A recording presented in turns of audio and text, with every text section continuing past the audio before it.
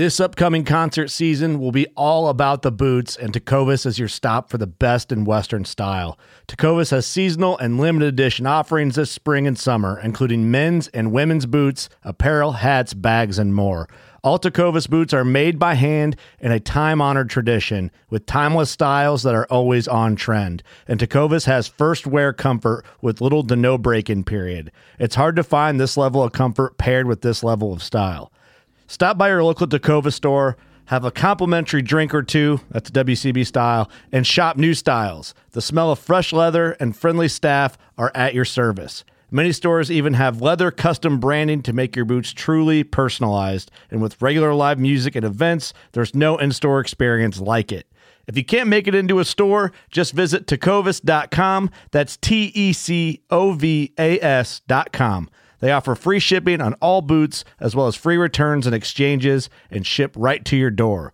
Go to tecovas.com and find your new favorite pair of boots today.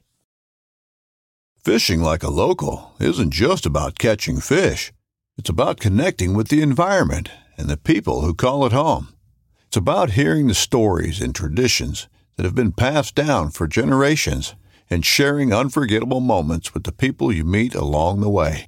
Fishing like a local is having an experience that stays with you forever.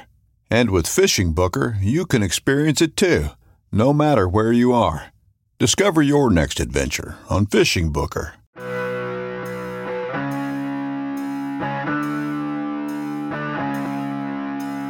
The Pope and Young Club wants to welcome you as we rally together to ensure our bow hunting opportunities for today and tomorrow. You've come to the podcast that believes in preserving, protecting, and promoting the passion for bow hunting. Join us as we strive to be the voice of today's bow hunter. This is the Pope and Young Podcast.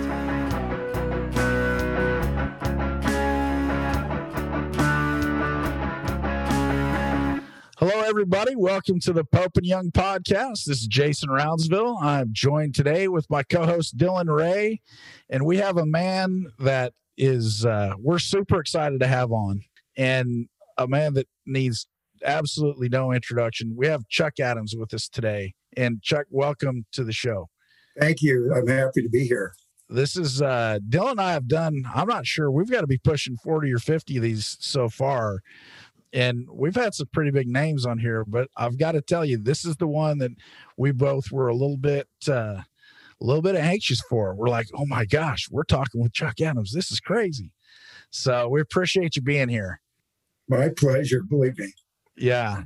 Now I'm going to go right back and say, tell us about your first, you're an icon in the bow hunting world, an absolute icon. And so what was it originally that brought you to bow hunting, that made you pick up a bow and say, hey, this is where it's at for me?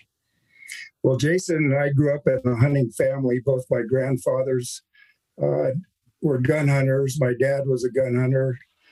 And I grew up in California, where if I was really lucky, I had 2 deer tags a year. So as a young man, I was able to start deer hunting with a gun when I was 12 years old. As a young man, I would dream about hunting deer all year long. And my grandfathers and my dad knew some great spots, and it was over too quickly for me. And I quickly realized that I wanted to hunt more and kill less when I only had 1 or 2 deer tags a year. So the very next year, when I was 13, I bought an old Ben Pearson Hunter recurve bow at the local hardware store and started shooting Herder's aluminum arrows. And I loved it. And took me 3 years to shoot my first deer with a bow in California. But I never looked back. And to this day, I'm the only bow hunter in my family. My dad was a gun nut. Really? And he's been gone a few years now. But I tried to get him to bow hunt, and he told me finally, he said, I don't want to run the risk of not having a gun tag in California, so I'm not going to try bow hunting anymore. But bow hunting was it for me after that. Wow. And I mean, just for me, I can remember back, I wish I could find it. And it's possible I may actually still have that magazine somewhere. But I remember years ago, there was and I don't remember what magazine was in, but one of the major outdoor publications. And here's a picture of you with your bow, and you had 4 or 5 mule deer, mounts behind you. And at that point in time, I mean, the smallest of those deer was bigger than anything. I haven't hunted since I was in deer camp at a month old. I was born in August, and September I was in deer camp. So, I mean, I've been around this a long time. The smallest buck you had in that picture was bigger than anything I'd ever even seen. I mean, even the ones you see running 300 yards over the hill, going way back, that was, I mean, just truly one of those iconic pictures I can still see, even decades later. So it's, I mean, you had success with a bow, took you 2 years to get the first one. How long when were you at that point where you started saying, hey, I have a real shot at getting these true giants? Well, like most folks, Jason, I started out just hoping I would see an arrow go into an animal. And for a while, I didn't think that ever was going to happen. And California, where I started, the little black-tailed deer were really difficult. The success rate for bow hunters when I started was about 3%, believe it or not. And it's not much higher now than that. But I started out shooting the first legal fork-horn buck I could get. And I just progressed like most bow hunters who like trophies. It was all about the challenge for me. And after a while, I thought it's the same thread that I mentioned a while back. I wanted to hunt more and kill less. And so once I felt I was adept at shooting the smaller animals, I started passing up smaller animals. So I still had my tag in my pocket and I could hunt some more. Yeah. And I suppose the first Pope and young deer I ever shot was in my early 20s in California. And then I branched out and shot a nice moose in the 1970s in British Columbia, Canada. And I just loved having that tag in my pocket for as long as I could. And that's the reason that I trophy hunt to this day. Wow.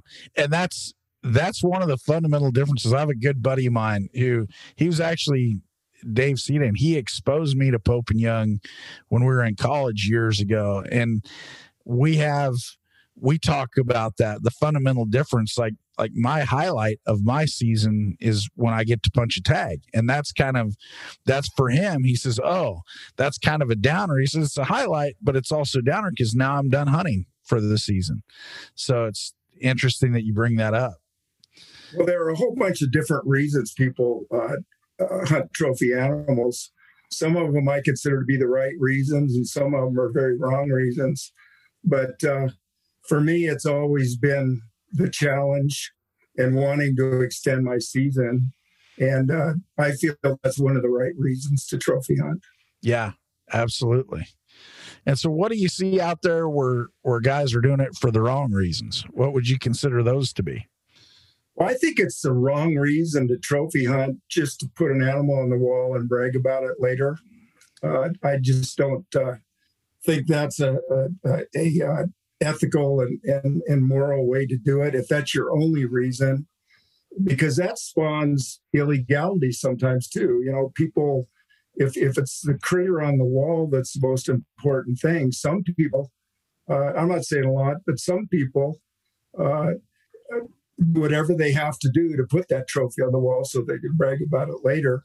And I just think that's not the right reason to trophy hunt animals with a bow and arrow. Yeah. The other thing that bothers me these days, to be honest, and I'm a real upbeat guy, but sometimes I watch television shows and people are shooting these monstrous animals. And then I'll talk to a kid or maybe somebody in their 40s or 50s, and they'll kind of apologize for the 130 or 135 whitetail that they shot. Say, well, one of these days I'm going to shoot a big animal. And I'm thinking any animal is a trophy animal with a bow. And don't think about big antlers as the end goal, because anything is big if you enjoyed it. Yeah. Yeah, I fell into that a little bit. I shot an elk, I think it was last year, and I didn't have a lot of time to hunt, and I was holding out for a branch bull. So I had an opportunity to branch bull, and I literally made a really good shot, and so he's sitting there, or he's standing there just at the end of his road, and then out walks the big 6-point that we're all hoping for, and all of a sudden I started doubting myself. I was like, oh man, I just should have waited. And then I started getting down a little bit, and I'm like, you know what, there's been a lot of bow seasons I would have loved to have just had a chance at a branch bull like what I just harvested. And so you have to kind of get that mentality put in the right department. There's a place for it, but I see that a lot on social media where people are like, well, he's not a giant butt. I'm like, hey, it's a trophy to me. Should be a trophy to you.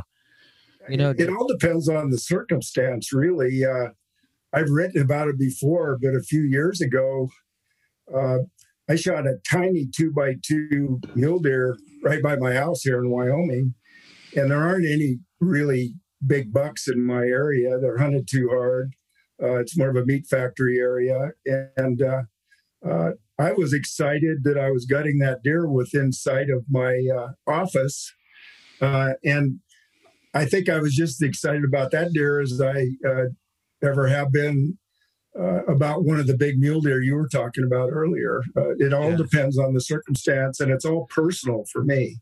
Yeah. I had a hunt like that with a good buddy of mine, and we just happened to be out, and here's a guy who killed some nice mule deer in Oregon, and he went out and shot a fork and horn mule deer just like what you're talking about. And he says, you know what? He says, that was a lot of fun because there just wasn't this huge amount of pressure. He says, if I'd have missed, or it was just fun to do, and fun to, like you say, have something on the meat pole. And pressure is a bad thing. I can honestly say I've never felt pressure bow hunting. I'm not feeling like I have to shoot the big critter.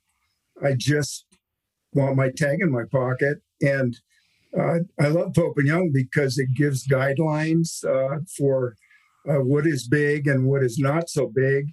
So if I have the luxury, I'll look through a spotting scope with my binoculars and size up each side of the rack and decide if that one's big enough for me. It gives me some ground rules, but I'm not feeling any pressure to shoot an animal so I can write another story or put it in Pope and Young. That's just the aftermath of having a great time for me. Yeah.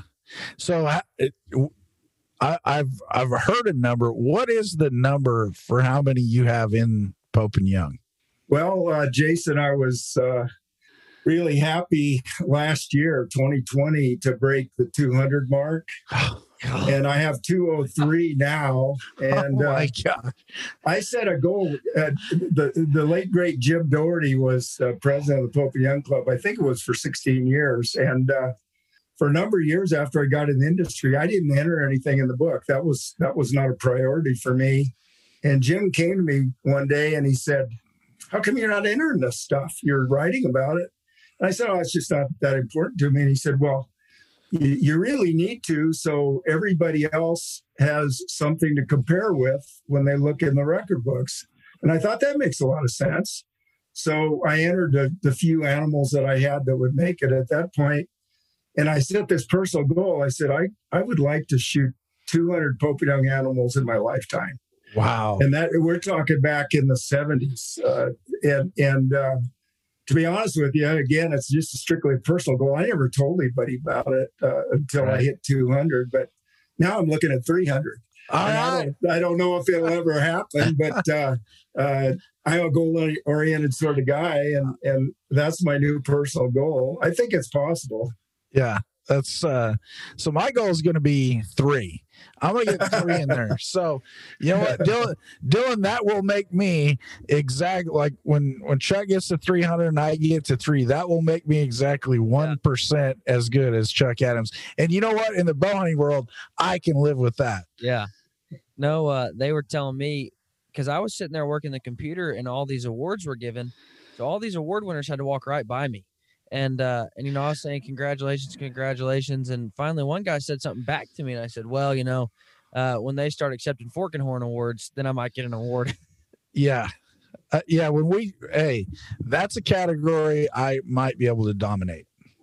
No, I got to tell a story though. So, uh, I really didn't know how much that you influenced my bow hunting journey, Chuck, until not too long ago, really. But my dad has always been a big Chuck Adams fan, and he had you probably remember the year, but it was a Hoyt Game Getter.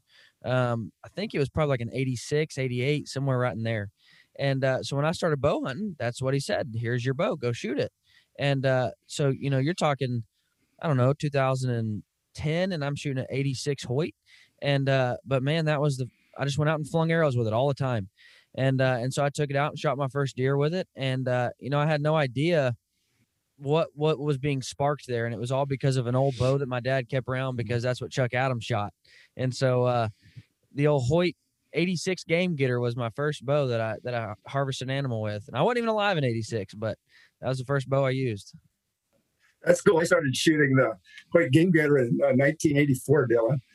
There you go. And 84. That was the first year I shot for Hoyt, and I love that bow. I've still got that bow on the wall here all these many years later. I went back one time, and it was probably a couple years ago, but I got that bow out of the closet and I went to shoot it, and I'm like, man alive, you're pulling back, 70 pounds, but it feels like you're holding 80 pounds back. And then it feels like a gun going off in your hand. And I thought, man alive, how far has technology come? Absolutely. That was like a 45% let off bow that I was shooting back in the day. Things have changed for sure. Absolutely, they have. But you could pick that bow up and climb to your tree stand and drop a buck just like people did 35 years ago. Yep. It's amazing. And you see that not only with archery, but with equipment all over the hunting spectrum, decoys and clothes. And just because there's something new doesn't mean the old stuff wouldn't still work. And it's, I hear people talk about that all the time. Yeah. I think the animals still have the upper hand no matter what your shooting equipment. Gear is more dependable and obviously faster and more powerful. And if you shoot a release aid and a short compound bow, you're going to be more accurate than you used to be with fingers. But the bottom line, as far as I'm concerned, is the critters still have the advantage. Yeah. Yeah, I know it's, I for one, am very happy with some of the, range finders and pins and things like that, because when I started, I didn't have that. I shot a 80-pound golden eagle, and when I started, I didn't even have sights on that thing, and it was before laser rangefinders, and it was a big guessing game. And I shot the 2219 Easton arrows, not because that was what was spined for me, but because that was the heaviest, toughest arrow you could get. When you didn't have a lot of money, you needed to be able to shoot that arrow after it bounced off a rock or a stump or something. So that was, I remember the arc of those things was just, it was a pretty big arc back in the day.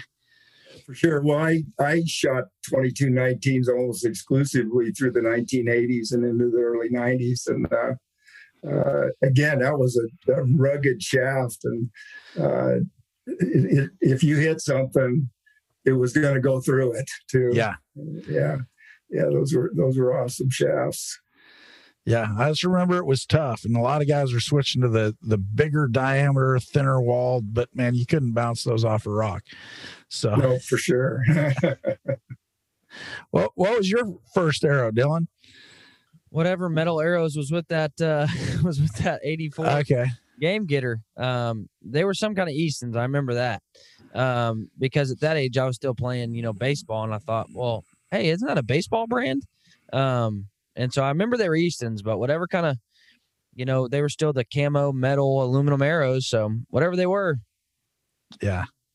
My first aluminum arrows were the old Easton 24 SRTX. They didn't have anodizing at that time. So every time you pull them out of the target, you get black on your hands from the oxidation. And so I set up a little spinning tool and sprayed mine with zinc chromate green primer. So for two reasons: better camouflage, and I wouldn't get my hands black all the time. There you go. Yeah. Very nice. Yeah, I'm glad that now they come where I don't have to spray paint my own arrows. I think I'm a fan of that. Absolutely. Yeah, when they came out with hard anodizing back in the late 80s, it changed everything. You may recall the soft anodizing would wear off in the target after a while too. And so now, I mean, everything gets better and better. That's the bottom line. Yeah. And so are you strictly traditional, or do you use a compound as well? Or what's your choice now? I've been shooting a compound for many years. Okay.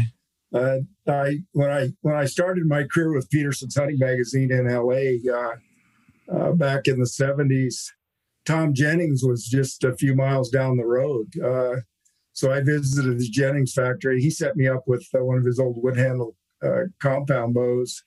And I checked the other day. I own about 30 recurves of longbows, and that's how I started.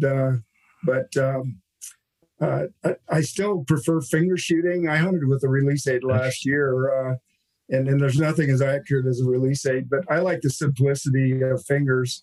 So I shot fingers with a recurve, and then I've been shooting fingers with a compound for many, many years. Can't find a good finger bow in compounds anymore. They're all too short. So I get that question a lot. If you want to keep finger shooting with a compound, you almost have to go to a used bow, one of the older ones that's at least 40 inches axle to axle. Yeah. You were talking about rangefinders.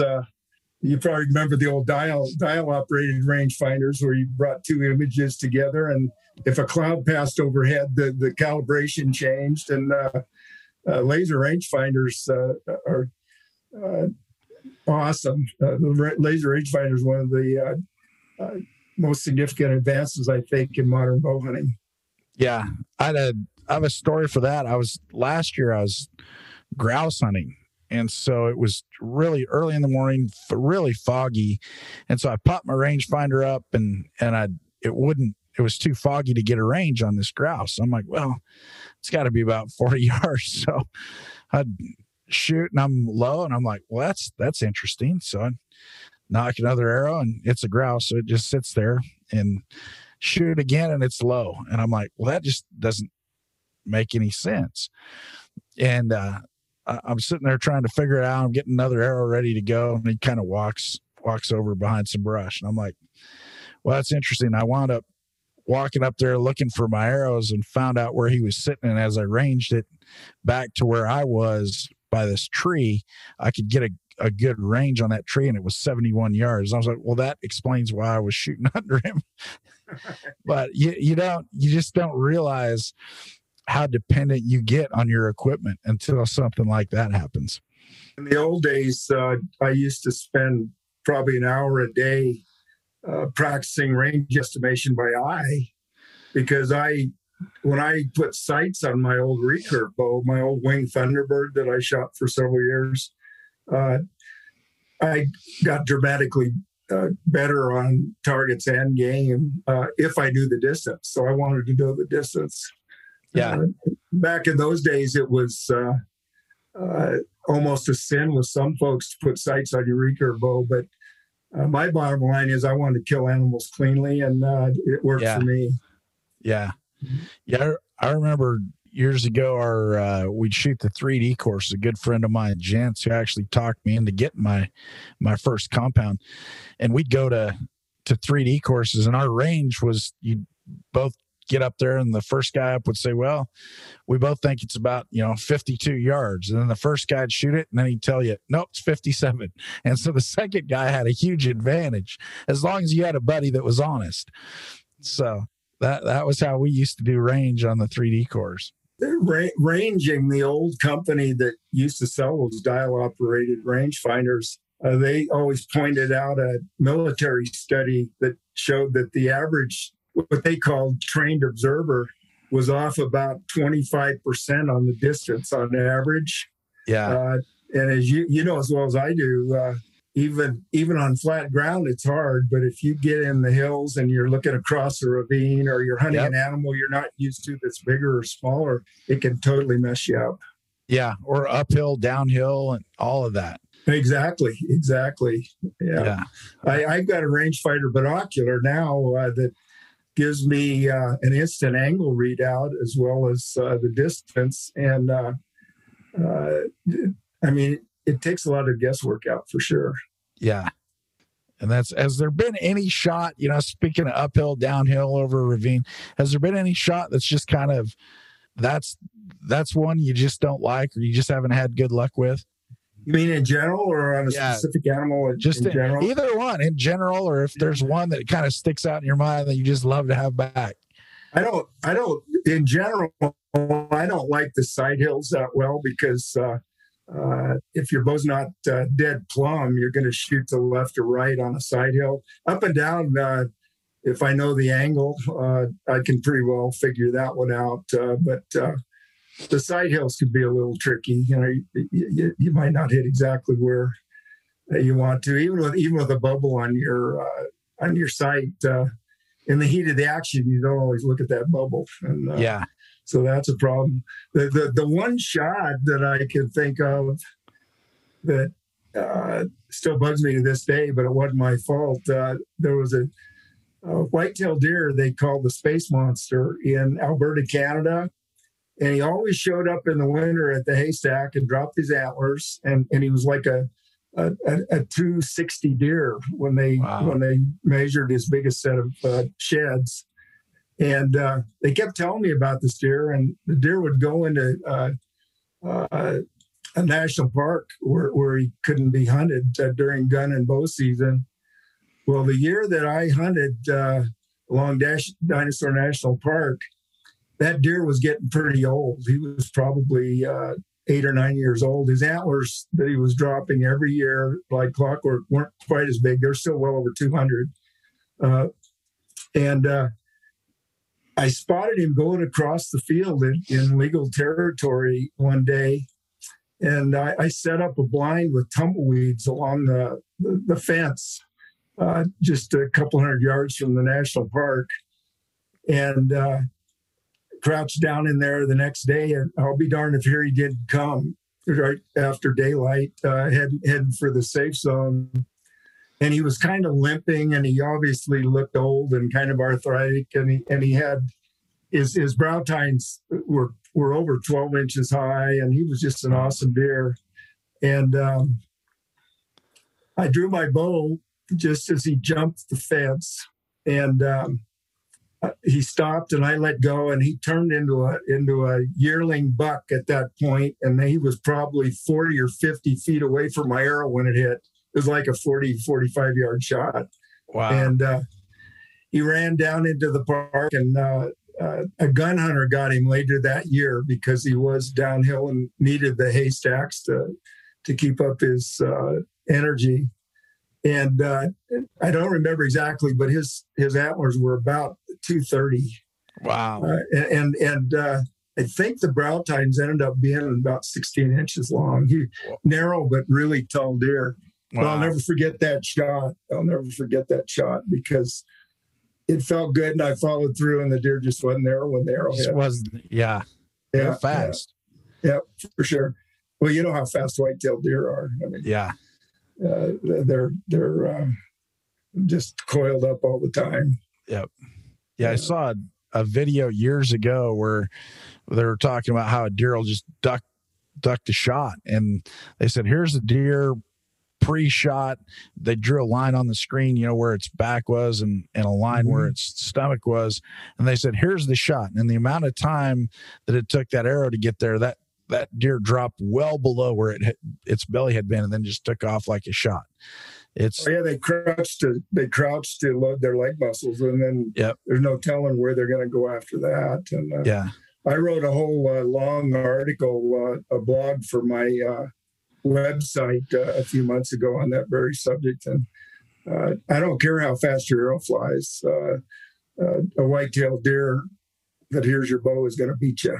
Yeah. You're going to have to compensate for that. Yeah. So, I saw a video, it might be the same video, but they were talking about a deer with his head up compared to its head down. And if its head is up, then it can drop quicker. Have you ever noticed anything like that, Chuck? It all happens so fast. I honestly haven't. When I shoot, I'm following through the shot and trying to keep my sight on the spot on the animal where I'm shooting. So I haven't noticed that, but I wouldn't be surprised. Well, they were just talking maybe if his head, maybe if his head's up, he's just already alert and more wired than when his head is down. I don't know. Well, they were just talking about how the way the body goes to load up, it doesn't have to drop its head first. It can just drop down, and they went into all that. But I was just curious to know if you had ever experienced anything like that. So you're saying that the head up deer crouches better or worse than the head down deer? I don't even remember now. Oh, okay, all right. I don't know. I don't even remember now, because I remember thinking like, well, if a deer jumps the string, either way, it's faster than the arrow. No matter if it's head up or down, if it decides to duck your arrow, it's going to beat your arrow.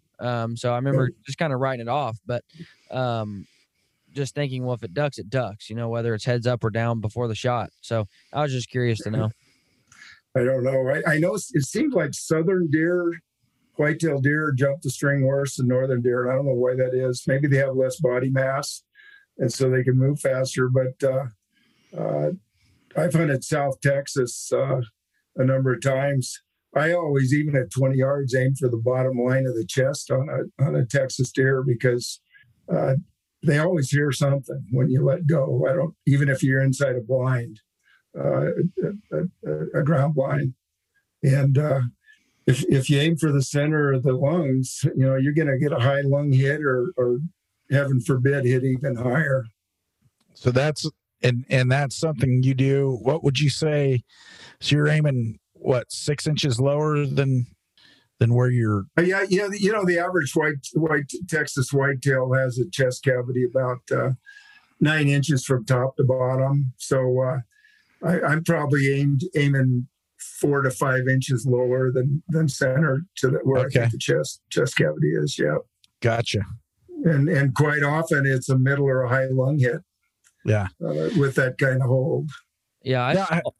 I saw something that said, no matter what animal you're hunting, where you're hunting it at, just aim at the heart, because if it doesn't duck, you hit it in the heart. And if it does duck, you hit it in the lungs.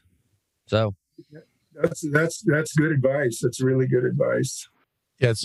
I've had some instances where, you have a successful shot, but I've had, issues where you just couldn't find any external blood whatsoever because you hit them up a little bit high. And I think that cavity just fills and they just don't bleed externally like you wish they would, or you'd hope they would. So I started gravitating my shots down a little bit for that, just to try to get a little bit better blood trail to aid in recovery. I agree. That's a great strategy. And there's a lot more non-vital tissue above the lungs than below the lungs. So you just don't want to hit too high. I hear guys say, oh, I double lunged him and he got away. Well, my bet is a good percentage of the time it's not a double lung. It's something that no man's land under the spine or through the bottom of the spine. Yeah. First time I ever took my wife bow hunting with me, we were in Arkansas. And so just like Texas, smaller deer, fast and wiry. And we were sitting in a ground blind and I had a doe come to like 8 yards. And I was like, well, I'm going to shoot this deer, babe, get ready, And so I draw back and within 8 yards, the deer still ducked my arrow, went right over her back. And I remember her thinking, like, she even said it. She's like, you missed. It was so close and you missed. And I'm like, well, that's just how it goes sometimes. Later that night, I couldn't find my arrow anywhere. I had a lot of knock on it, couldn't find it. It was Thanksgiving Day. And so after Thanksgiving dinner, I asked one of my cousins, I'm like, hey, you want to drive back out to me, Mom, and Papa's and look for my arrow with me? And he's like, yeah. I was like, it's dark. I've got a lot of knock. We'll see it. And sure enough, as soon as I come around the the bend and you could see the whole field, I see the arrow floating in the pond, just knock up, just that lighted knock. And it was Thanksgiving, so it was freezing cold. And I was a broke college kid, so I'm like, I need all the arrows I can get. So I just got in my skivvies and swam out and grabbed my arrow and got back in the truck. But sure enough, within 8 yards, that doe ducked my arrow. That doesn't surprise me, Dylan. I used to live in the Bitterroot Valley of Montana, and residents could get extra doe tags every year with a season that ran all the way past Christmas time. And so I would go down. There was a railroad track that bordered a wildlife refuge, and the deer would come out of the fields early in the morning and cross the track into the safe zone. So I dug some pit blinds and would hunt does down there. And I'll never forget this doe that came across just after sunrise. And she turned broadside at about, if my memory serves me right, about 25 yards. And had a perfect shot. I shot her through both lungs. And the arrow caught the back of the shoulder blade on the far side. She ran off and dropped. And I went over there and I thought, something is really weird here. And the arrow was exiting the side that I aimed at. And that doe had swapped ends 180 degrees before my arrow got there. And I still caught her through both lungs and dropped her. But it happened so fast, I didn't even know what happened. Wow. Their reflexes are just amazing. Huh. That's incredible. Yeah. Mm-hmm. Hey, you have to understand, I've never been a real fast arrow guy, and I was probably, my arrows were probably flying under 210 feet per second back then, and I was shooting, I think it was 2317 arrows at that point, another oldie but goodie, but slow. And so that helped her a little bit, but that deer would have made some major moves even with a fast arrow. Didn't sound like it helped her much. No, she was pretty good on the table later. Yeah, I'll bet. Chuck, I don't know if you heard, but earlier in the year, Easton actually came on as a corporate partner of Pope and Young's. So what Easton arrow are you running right now? What's your arrow setup right now? I'm shooting full metal jackets, 300 spines with I always shoot about 75 pounds. So last year I shot the Hoyt RX4 with those 300 spine full metal jackets, G5 Striker V2 broadheads, and they work great. I like the aluminum carbon combination shafts because you get great camo on the outside.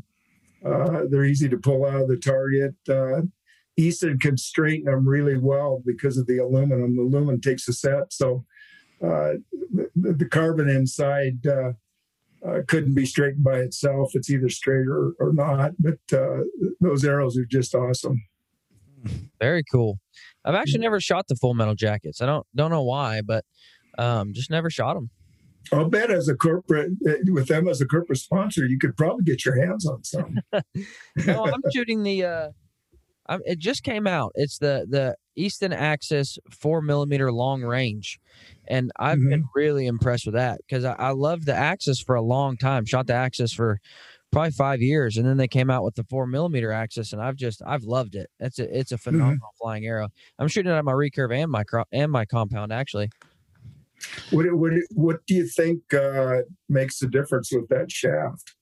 Just a small diameter. I've been a small diameter guy for a long time, and you know, just that small diameter is not affected by wind like it normally is, and just flies really well, especially at long ranges, which is why it's called the long range. But yeah, you get out to long ranges, and that small diameter just doesn't get pushed around by wind like a thicker walled, heavier diameter arrow does.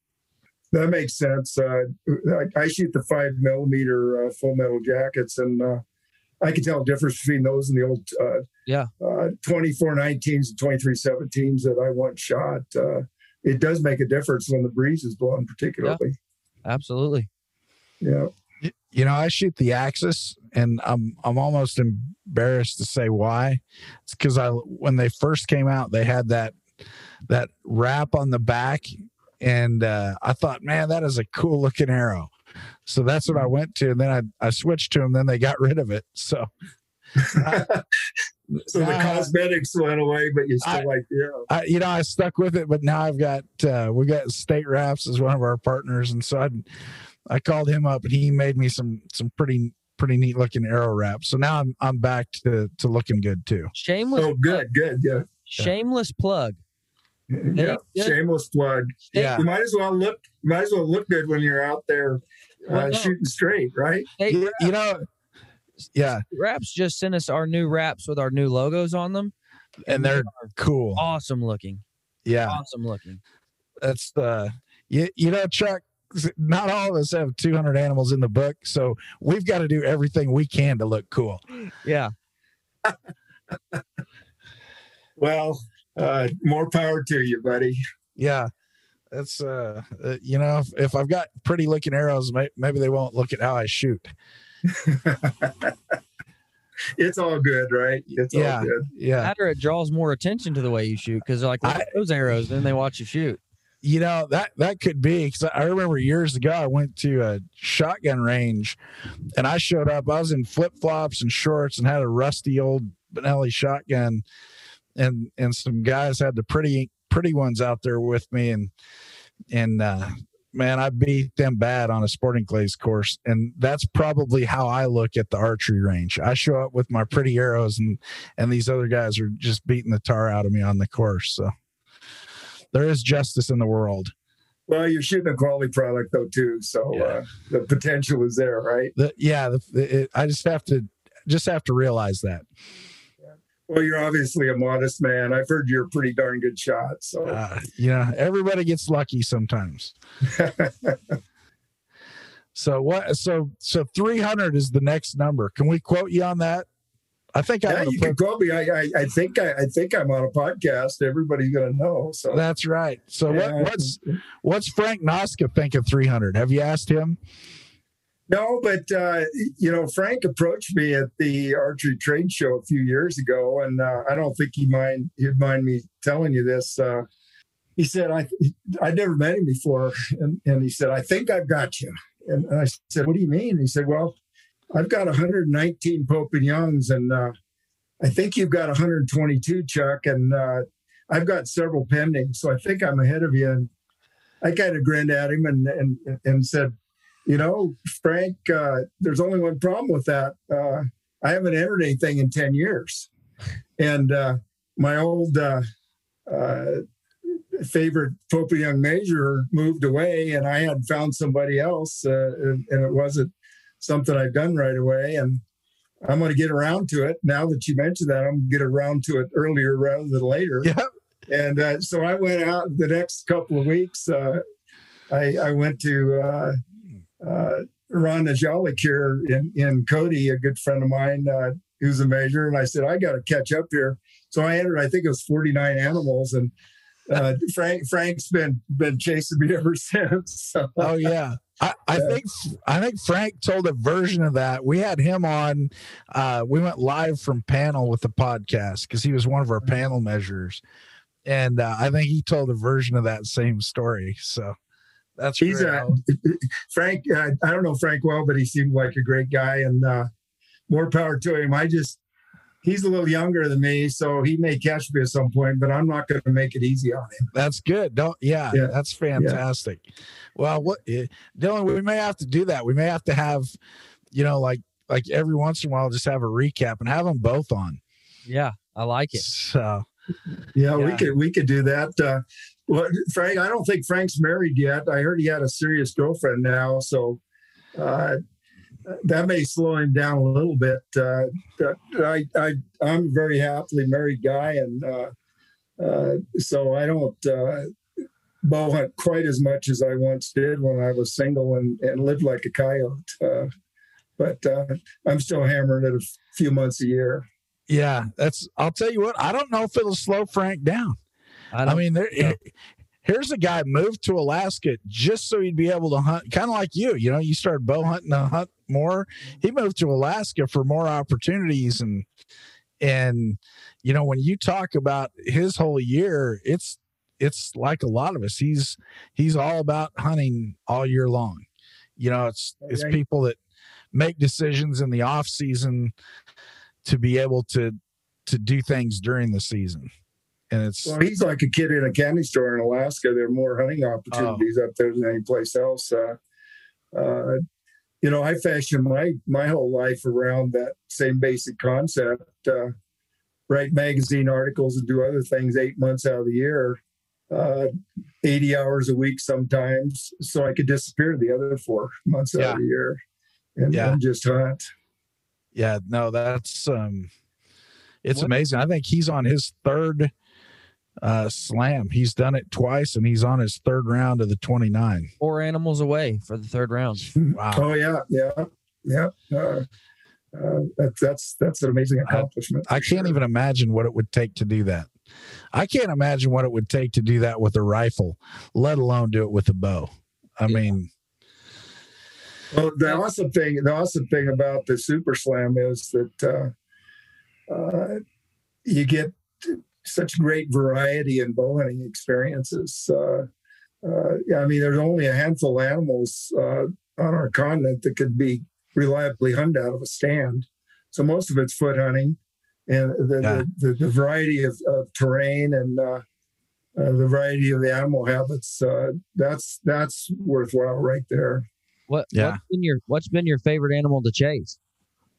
My favorite animal, Dylan, is elk. If I had to hunt one animal the rest of my life, it'd be elk. It'd be nice if I could get 5 tags a year, but the elk are not the spookiest animals, but they're just awesomely big, and they make all kinds of neat noise during the rut. And you can't beat an elk on the table after you get him. I just love the variety of antlers. You see an elk, like all antlered animals, every set is a work of art, and it can't be duplicated. They're all different. So I love elk. Jason asked me that loaded question the other day, if you could only hunt one animal the rest of your life. And I said, well, that question kind of sucks because, I'm here in Kansas. So really all I've got is whitetail, because I'm not even in Western Kansas. I'm like, really all I've got is whitetail. So if I say anything other than whitetail, I don't get to hunt a lot because I got to travel for it. I said, so I'm just going to say mammals. I said, there you go. One thing the rest of my life would be mammals. Well, there's not a variety animal in North America that isn't worthwhile for one reason or another. Absolutely. One of my all-time favorites is fair chase bison, as I'm sure you know. And I had the good fortune last year to shoot the third biggest one ever entered in Pope and Young, and it's the Wyoming state record. And it took me 9 days of snow tracking in a wilderness area, and before I got a shot at that buffalo. I'd seen him before. It was 6 below zero, and when I shot him, and there was nothing I've ever done that was more challenging than that hunt. So every critter's valuable for one reason or another. Yeah, we honored that bison last week at convention. Yep. Yes, you did. I wish I'd been there. We did. Yeah. And that's so. Elk would be your favorite. Is there one that's just kind of your nemesis that's just not quite worked out like you'd hoped? Squirrels.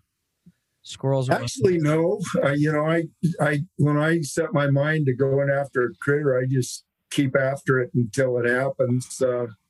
Next to elk, I love big deer, and I don't care if it's whitetail or mule deer or blacktail.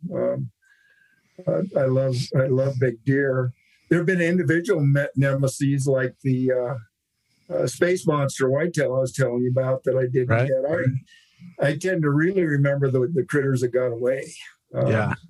And the biggest Sitka deer I ever saw in my life, I never did get a shot at. I had to leave actually to go on a caribou hunt with some of the folks at Easton back in the 90s. And I hunted that deer for 3 or 4 days and had to fly out to go on this other hunt.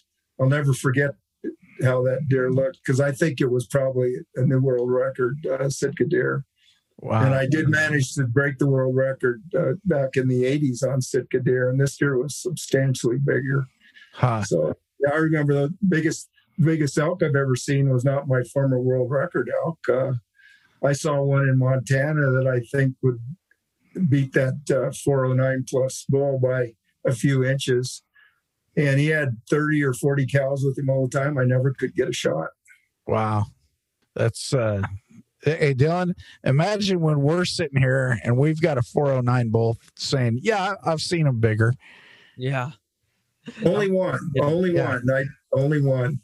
Those critters don't come around very often. No, I think I've only ever seen one elk that I think would go 400 inches. And when that one came across, I mean, he ran across after some cows and he just ran out there and stood about 90 yards and just looked around. And it was just an amazing I mean, I can still see it. And you look at that thing and it's like, holy smokes, what does that thing eat? Mule deer? I mean, it was another level that I'd never seen anything like it. And that was actually in Northern California. Was it? It was, yeah, up in that Modoc. Mm-hmm. But those critters in California they're protected, and some of them get really big. Yeah. It's sure. worse if you had to pick one place to hunt. Where would it be? Boy, one place to hunt. Well, I'm kind of with Frank Noska. I like Alaska. Okay. Matter of fact, I'm leaving for Alaska in 9 days. My two best hunting buddies, neither one of them can go with me, so I'm going up there a month by myself to backpack for free. I'm sorry? Me and Jason are both free next month. Weird. We're both free. Hey, convention's over. Literally free. Yeah, my wife Greta was telling me the other day, she said, you wouldn't have any trouble finding somebody to go with. But no, you wouldn't. I only hunt with good friends that I have been around a lot, you know. That's why we can't go, Jason. That's why we can't go. Not yet. Well, not yet. We can work on it. We can definitely work on it.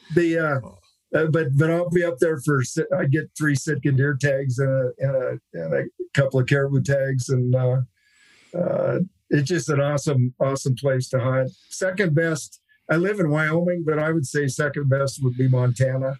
Okay. But it's so hard to draw tags anymore.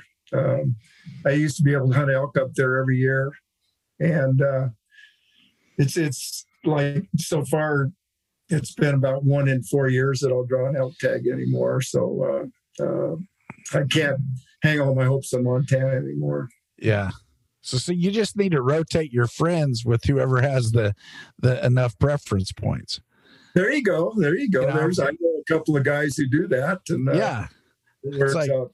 Do you have preference points in Montana? There, Jason? No, not yet, but I will next year. It's like those guys, Jason. I'm sure being a waterfowl guy, you know those guys. You never hear from them until it's duck season, then they text you and start calling you. Yeah, because it's duck season now. Oh, absolutely. Yeah, it's that's a little bit easier to take people out when you're duck hunting, because you can have, 2 or 3 or sometimes even 4 people with really good opportunities in a field or on the marsh. But that's a little tougher to do when you're bow hunting. Yeah, especially if you go for a month and you're backpacking out of the same camp, and if you're not both really independent and have personalities that mesh, it could get a little grim. Yeah. Heck, there's some people I wouldn't want to drive to the airport with, let alone spend a month with. We probably know some of the same folks. I got on a plane, just 2 days ago, coming back from Mountain Archery Fest, and I find my seat, and this guy was like, hey, would you mind trading seats? And I thought he meant with him. Thought he meant he wanted an aisle seat. And I'm like, yeah, no problem. And he said, yeah, okay, well, my wife's just right up there. Would you switch with her? And I'm like, man, if I have to fly with my wife, usually I'm looking for somebody to switch her seat so I don't have to sit by her. And he chuckled and said, yeah, well, we've been on vacation for a week and she's not talking to me yet. So. Yeah, I hear you. The Canada closures really messed things up as far as tag draws. I thought I'd draw Montana elk tag this year. I didn't even get an archery only antelope tag in Montana. It's the first time in like 25 years. Huh. Because I think I can say it's the Canada closure, everybody's putting in for low 48 states now. So yeah, I'm super excited. I get to go here. Gosh, just in a couple weeks, I'm going to Wyoming for my first hunt there, and really excited about it. So more Boone and Crockett, I don't know about Pope and Young, but more Boone and Crockett antelope have been shot in Wyoming than any other state. Okay. You hear about Arizona and New Mexico, and they are a skosh bigger, but there's more Boone and Crockett goats running around this state than any place.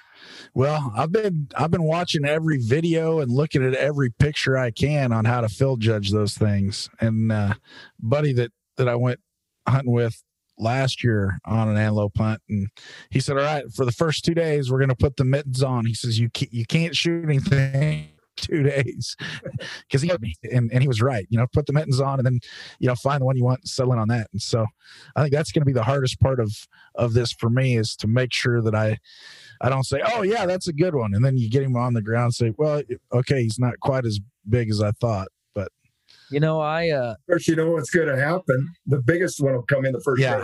Yeah. Chuck, you can probably speak better to this than even me, but in my opinion, bears are one of the hardest things to field judge. And on my first bear hunt, I just like Jason said, I was looking up how to field judge videos and pictures, and so this bear comes in and I shoot it, and the guide comes back to pick me up, and I'm like, dude, I shot a giant, big. I thought it was a new world record. I'm like, it's a giant bear. We roll up on. He's like, that's a great 200-pound bear, man. But of course, I was still over the moon with it as my first bear, but just incredibly hard to field judge. They are. They're like pigs. They just get bigger in proportion. And if you don't have something to compare with, right? I'm sure you can look at the muscle mounds on the top of the head and get a little bit of an idea. And you can tell by body language if it's a big boar a lot of times. But the best thing is to have a mark on a tree, or if he covers up the bait barrel, you got a big one. That's about all you can do. Yep. Yeah. See, now that's a problem. In Oregon, we can't bait. So if he covers up the bait barrel, you got to let him go. Got a bigger problem, huh? Yeah. That's something about California didn't allow baiting either. And so I used to hunt with a friend when I was in college who had hounds. You could run them with hounds. They closed that season too, but you could not tell how big a bear was in a tree. All you could do is look at the footprints going to the tree. Then you get a pretty good idea. Yeah. I never got to hunt bears with hounds, but I got to do back in college, we tracked them with hounds, treat them, and then darted them and collared them. And that was pretty neat experience. But sure. It wasn't my favorite way to hunt, but hunting's hunting, and I had a friend who had a great pack of hounds, so we went out quite a bit and saw a lot of bears in a tree. I think I only shot 2 out of a tree over all those years, but I saw quite a few in trees. Yeah. So, Chuck, one of the things that we do on this show with every guest is we ask. I'm excited for this one. The one question, and that question is, when you're out on the mountain in the woods, what is the one item that you take with you, kind of maybe a non-traditional item that you have in your pack? The green beanie doesn't count. We can't say the green beanie. We all know that one. I can't say green beanie, huh? Hey, Dylan, it's Chuck Adams, man. He can say anything he wants. Say anything you want. I can't say toilet paper because that's pretty standard. Boy. I hunt pretty bare bones. I have very, very few things. I usually hunt with a fanny pack, and I've got my knife and my survival gear and a little bit of surveyor's tape to mark blood trails and things like that. I don't think I carry anything that's really non-traditional. I cut it down to a bare minimum because I don't like carrying that extra weight. Yeah. And I'm kind of like my old friend Dwight Shue was when I'm out there. If I put fuel in the furnace, that's all I care about. So I'm usually carrying trail mix, and even if I'm out for 4 or 5 days bivouacking, I've got a big bag of trail mix with me. But trail mix it is. Yeah, I get baby trail mix. I don't know. That's not that uncommon either. But can we put him down for trail mix and flagging tape?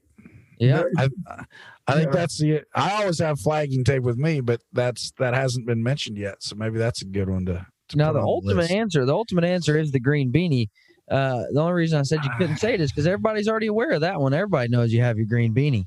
That's true. I always have that. Sometimes it's too hot and I'll take it off. But when I shoot fingers, which I still enjoy doing, I draw the bowstring too close to my forehead to wear a baseball cap. I have to turn it around backwards to shoot if I do that. So that's one reason I started wearing a stocking cap years ago.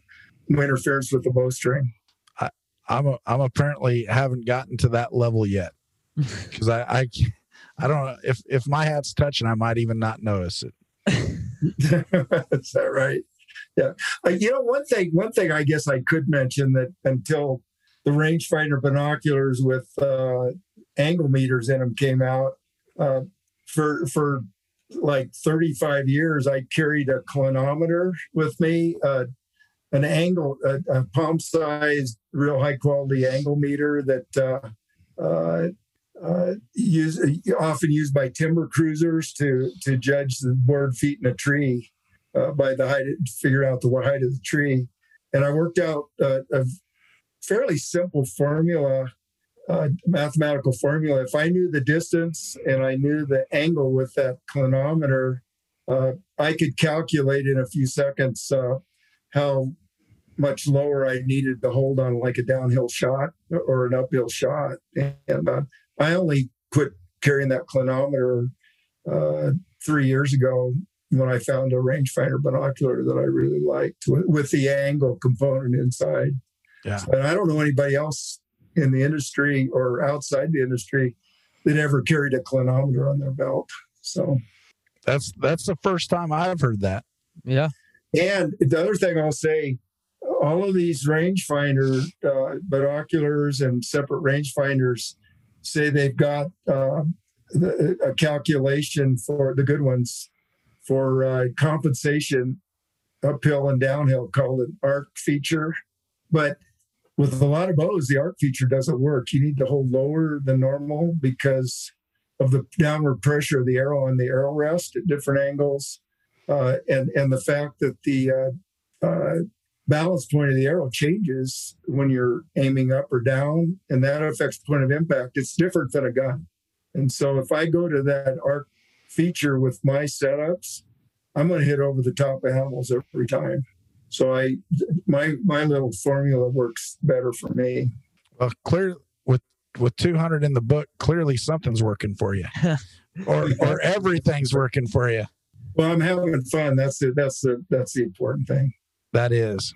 Well, I'll tell you what, Chuck, it's been a pure privilege to have you on today, and we appreciate everything you do in support of the club and bow hunting, and the true ambassador that you are to the sport. So, well, thank you, Jason, and it's been a pleasure talking to you and Dylan today, and let's do it again sometime. Let's do it. Maybe with Frank Noska. We can make that happen. So that he's one of the few guys I think that I can think of that would just have a blast doing it together. Oh yeah. He's a lot of fun, and he's a good guy. So, but for sure. Hey Dylan, after I go call my dad and tell him I just did a podcast with Chuck Adams, then we'll have to schedule that Frank Noska episode. So, hey Chuck, thanks so much. Have a great day, and look forward to celebrating that 300 with you. Thank you, Jason. I'm going to be hammering away at it the next few years. Excellent.